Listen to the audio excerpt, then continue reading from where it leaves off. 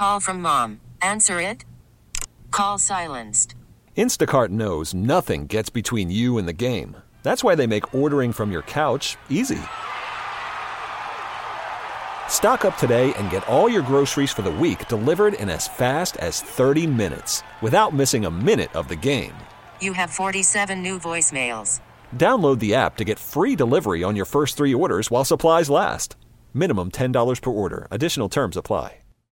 Governor Rauner has never been the darling of the conservatives in the Illinois Republican Party, but he angered them when he signed House Bill 40, which expands abortion coverage for poor women. Speculation that the governor's action would trigger a primary challenge has given way to reality. Outspoken State Representative Jeannie Ives has launched a campaign, and she's here to talk about it. Hello, I'm political editor Craig Dellamore, and this is At Issue.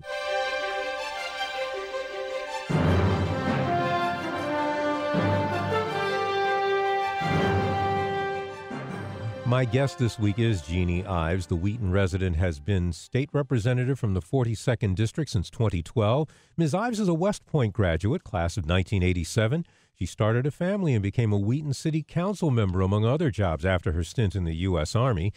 In the Illinois General Assembly, she's been a strong voice on matters of the budget, education, and more. Now she is running for governor, hoping to unseat Bruce Rauner in the 2018 Republican primary. Jeannie Ives, welcome. Thank you for having me here.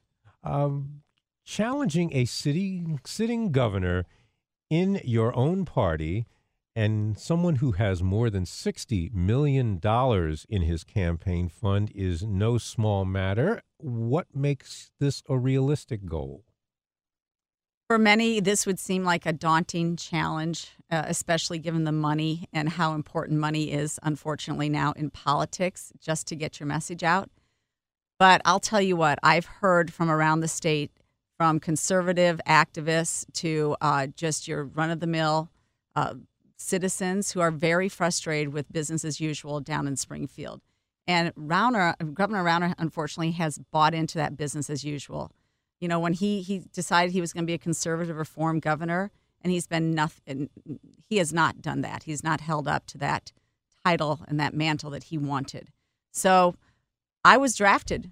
People from around the state called me immediately after the signing of HB 40 and said, we need an alternative to Governor Rauner.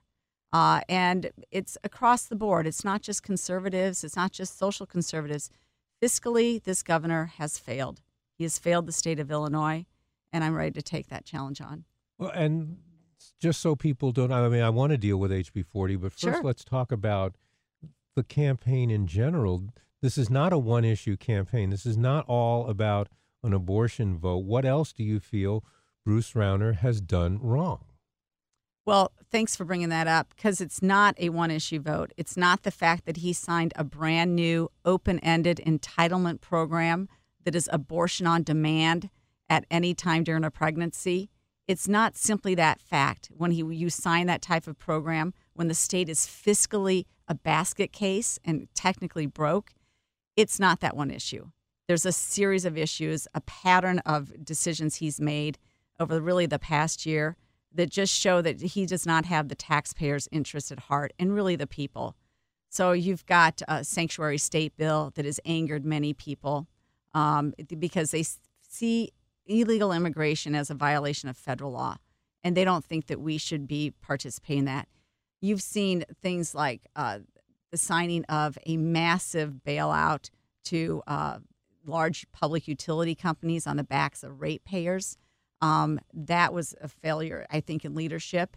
A small, narrowed bill there would have been ideal, but that's not what you got in December of last year. You got a huge Christmas tree bill full of goodies for special interests on the backs of ratepayers.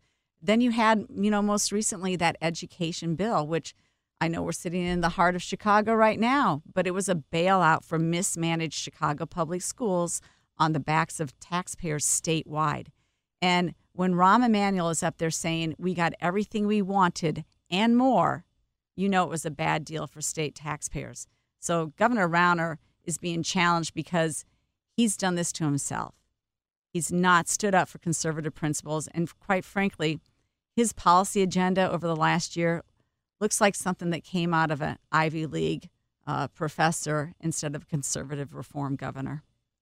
Let's take a couple of these issues one at a time. Let's first start with HB 40. A lot of Republicans have characterized that House bill as a betrayal, but Governor Rauner at one point did, in fact, say he would veto that bill.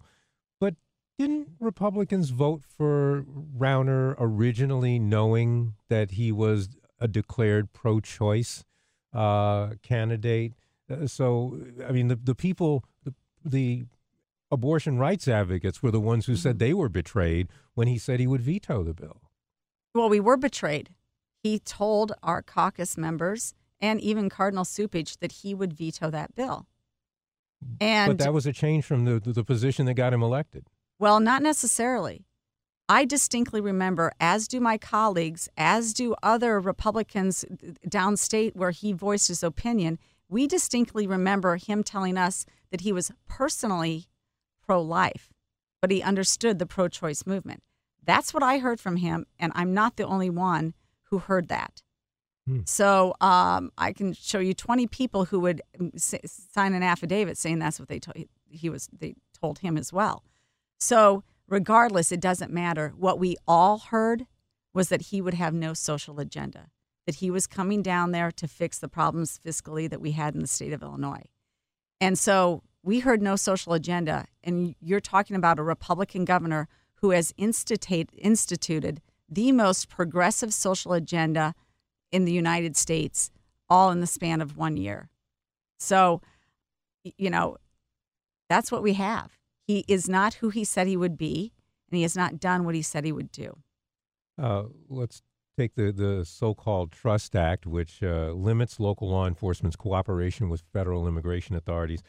That's a perfect statement about what that does. Yeah, and the governor says this isn't a sanctuary state bill because it mandates cooperation with the feds if they have a warrant. That's not good enough? That's not good enough because when you talk to your state's attorneys, what they all tell you is that it's not easy to get a warrant in the time frame necessary to not be in violation of this law. And so as my state's attorney in DuPage County explained it to me, who I had a conversation with about this bill, by the way, because I go to the experts who have to deal with the law when I'm making decisions on the law.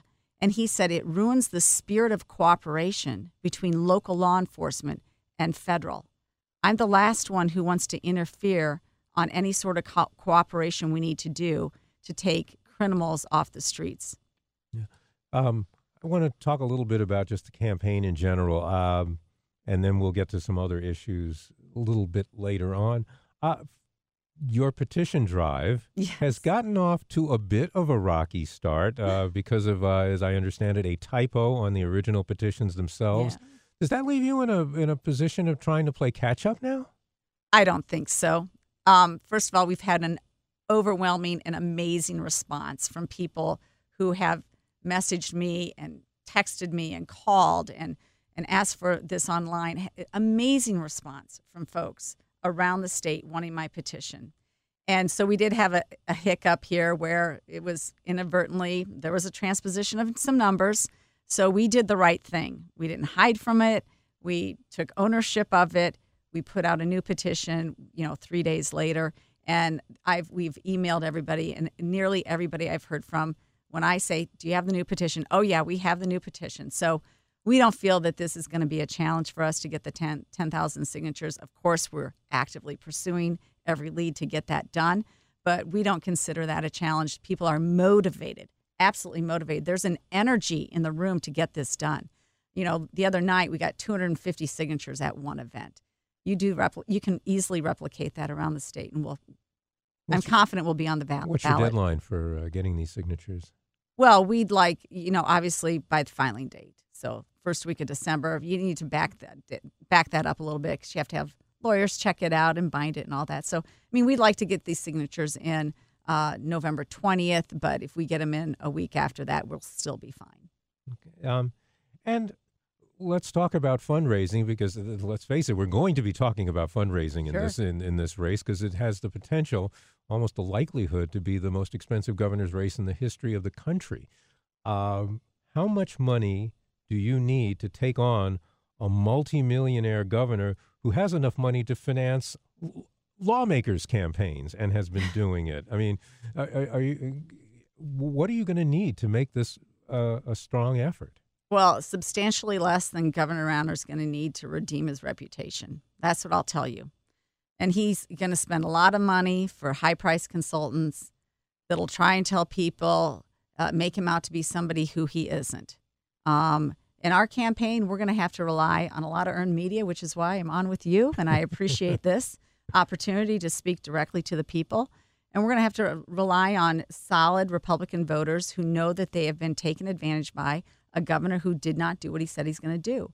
And I believe that the people are with me. And if we can get our message out, we can actually transform the state of Illinois and take it out of the hands of plutocrats and into the hands of the people. Sometimes because of just the way government works, money can be scared away. Sure. This is a sitting governor. If he manages to remain governor, some of the people who might otherwise want to donate to you, some corporate donors, might be afraid.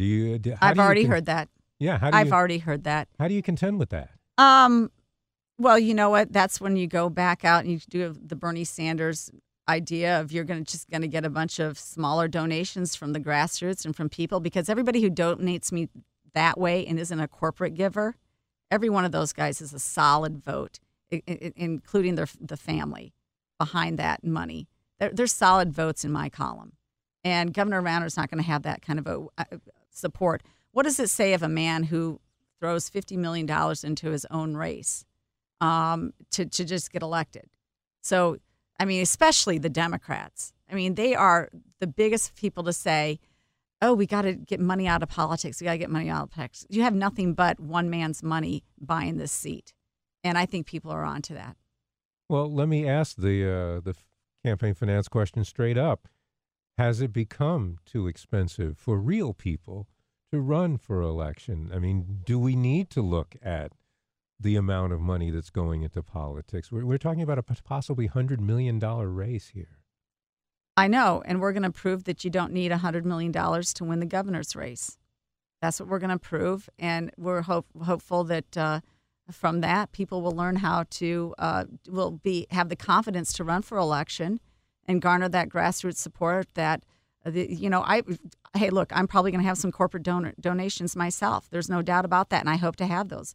It's just that the preponderance is not going to come from my own personal wealth. It's going to come from people who believe in our vision and our ideas and understand that I've been down in Springfield for 5 years now fighting for taxpayers and their interests. They're the last ones considered when legislation goes through Springfield, and I've been putting on that fight for 5 years. And I think that's going to resonate with people when they look at my record. Look, Governor Rauner has a record now in Springfield, and so do I. And I would invite people to look at the legislation I filed and the work that I have done across the aisle to change how business is done in Springfield, and mainly putting taxpayers in that conversation. So I think that message is going to resonate, and I don't need $70 million to put that message out. You agreed with Governor Rauner's original assessment of the school funding bill, because originally he called it a bailout for Chicago. Yes. But then I guess from his perspective, he would say he compromised. And I guess the theory behind it is a rising tide lifts all ships, that yes, Chicago gets more money, but schools across the state get more money. Is that not how governing is done? Well, that's how governing is done in, obviously, Springfield. But that bill is a disaster, and they once again made a promise that we will not keep in the future, and is already getting changed as we speak. There are already trailer bills filed to that legislation because they didn't do things right. And already that bill promised that the taxpayers statewide would push $350 million more into education from a state perspective every single year for the next 10 years. Last week, we got hold of Governor Rauner's budget plan and forecast for the next 5 years. And only going into K through 12 education from his own budget group is $200 million. Well, you have to have $350 million to actually comply with the formula that is 350,000 data points that affects every single school district that tiered people into particular funding amounts that they're going to get. You had to have $350 million to complete that entire formula build out. And when you don't have that money, only tier one or those most further away from adequacy, we're really getting in the weeds here, those most needy schools are going to get filled. That leaves the preponderance of schools with actually no more additional money. And the big player in that tier one funding would be CPS. So any new money now is going to predominantly to CPS when you don't have that full allotment of $350 million. You lied to every other school districts in the state of Illinois. The formula is over complex for our needs, and it did not narrowly focus on those school districts truly in need, and they're around the state. And it's not CPS, by the way. You have the property wealth to handle your schools. It's just that wealth is hidden in TIF districts. It's hidden in an assessment of property that is convoluted, not transparent, and has been the brunt of accusations on being racially and minority prejudicial against those minorities versus large commercial owners.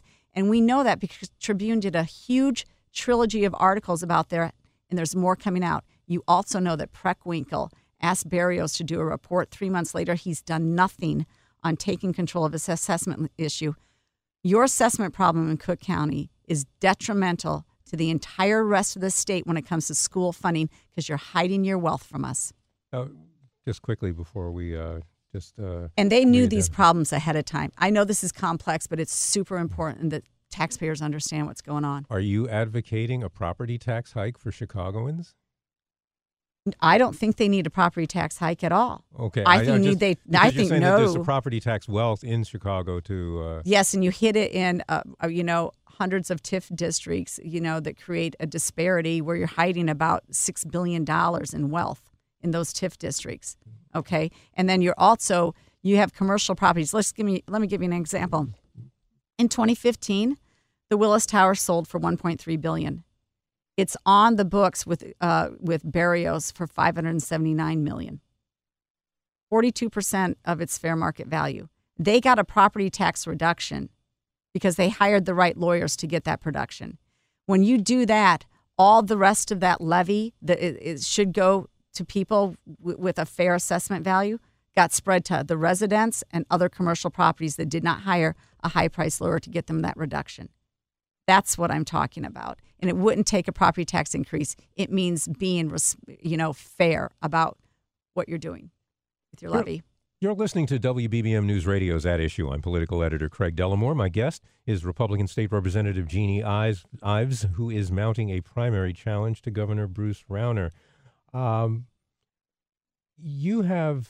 By the way, everything I just said, everybody in Springfield knows, but they won't talk about it.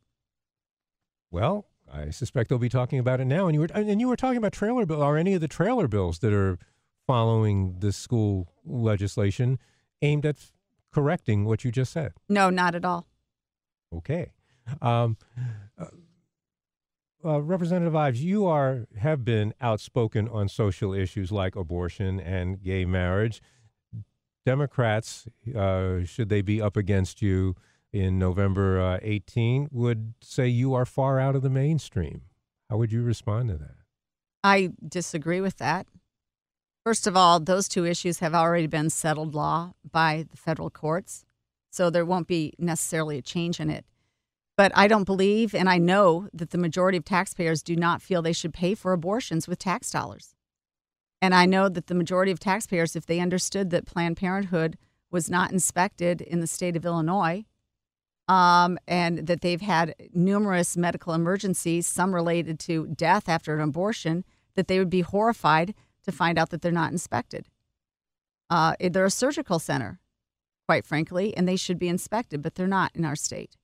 So I think that's more of a reasonable position if they're really about abortion being, rare and safe.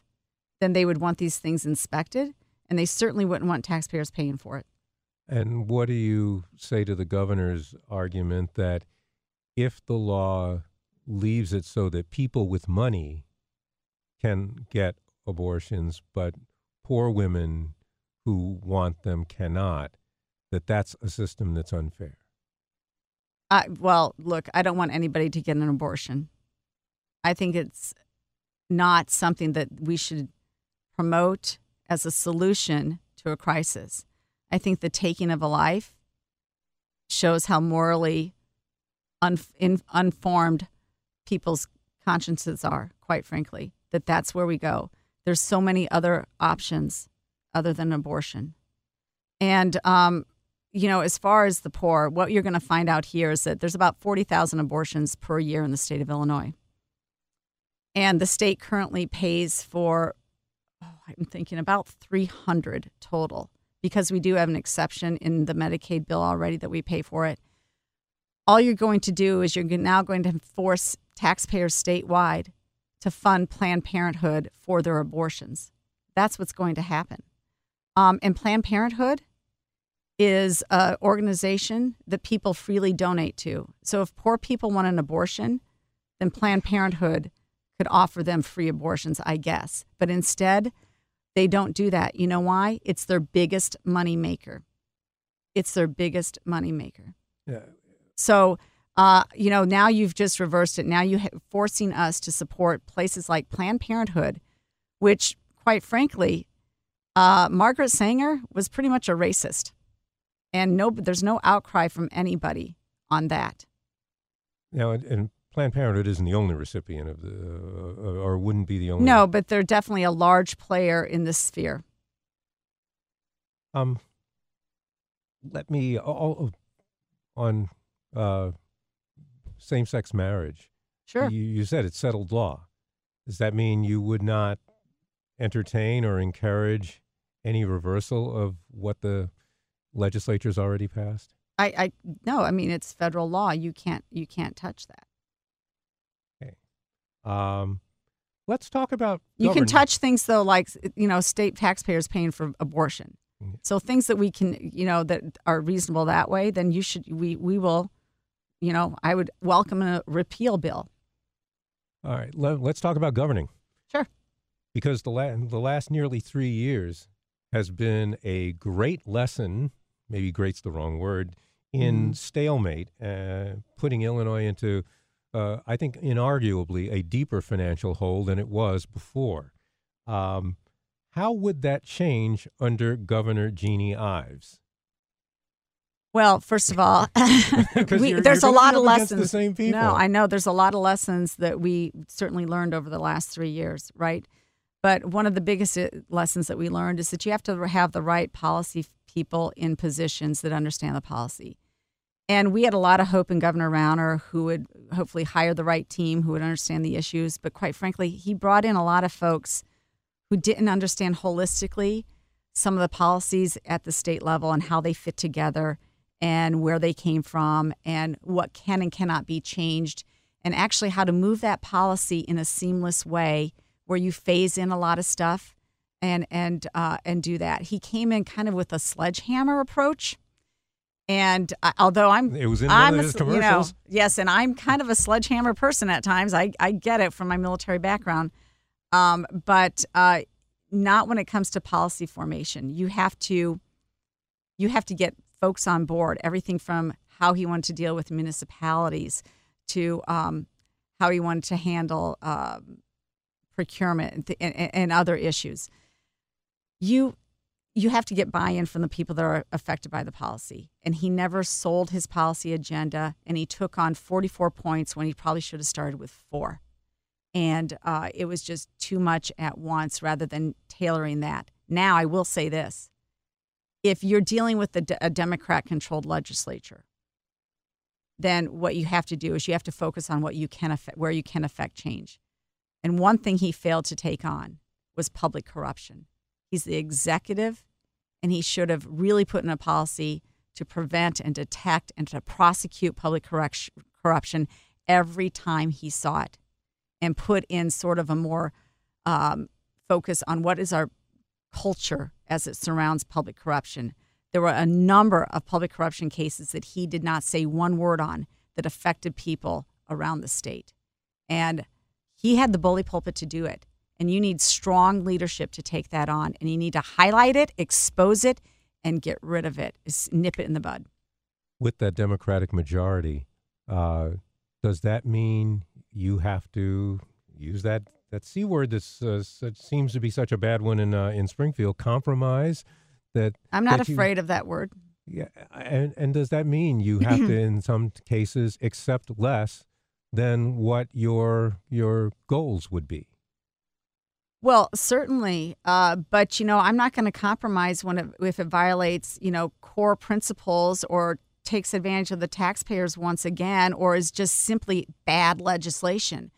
I mean, that's the art of the deal down there to some degree. Is look, we'll pass the legislation after it's been massaged by the lobbyists and all the special interests had their little bite at the apple, and we'll come up with some marginal piece of legislation, and then we'll, even though we are opposed to it in the beginning, we'll call it a compromise bill, at which point it becomes great policy.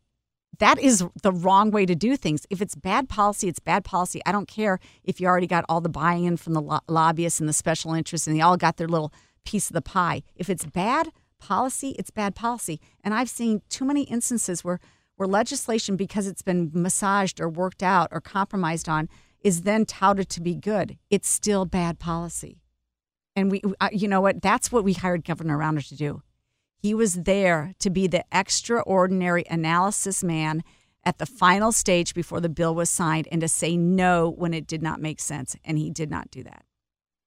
There's no way I can let a female lawmaker get out of here without commenting on the issue of sexual harassment in Springfield. What do you think of the allegations and what seems to be coming of mandatory harassment training? Well, I guess the problem here is that mandatory harassment training is a start. It is not the final solution. What you have is a cultural problem down there, obviously, and leaders from the top down need to very much model the best behavior. And when they find out about this, they need to confront it, expose it, and take care of it, and ensure people that will not be tolerated. This is a leadership issue. And what you saw both Mike Madigan and John Cullerton not even put in place the legislative inspector general that could have taken care of these 27 complaints that came up in a timely manner and showed these women some respect, that we care about what you say and what's happening. And not all of those 27 complaints were sexual in nature. Some of them were ethics complaints. But you have to take care of it. You can't push it under the rug, especially when it's a superior subordinate relationship. That is awful that went on for so long. We got to get a handle on this. I'm going to be filing a resolution, hopefully others have already done so, to demand that we immediately put in place a legislative inspector general who's qualified to take care of these complaints, and we're gonna handle this. That's going to be the final word. Thank you very much. That is Republican gubernatorial hopeful Jeannie Ives spending the half hour with us. To our listeners, if you would like a copy of this program or to hear it again, please visit our website. That is cbschicago.com. Just follow the audio links. You can also find our podcasts on play.it.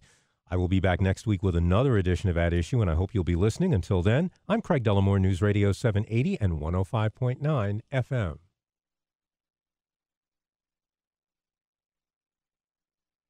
All-star closer Kenley Jansen, we have a question. What's the best podcast of all time? Baseball isn't boring, baby. I'm Rob Bradford, and every single day I'm sitting down with the biggest names to show you this great game is the greatest game. It's my podcast. It's my passion. It's a cause I started more than 2 years ago and is now the most prolific national daily baseball pod there is. Another fact, so jump aboard the BIB Express. Follow and listen to Baseball Isn't Boring, presented by Wasabi Hot Cloud Storage on the free Odyssey app or wherever you get your podcasts.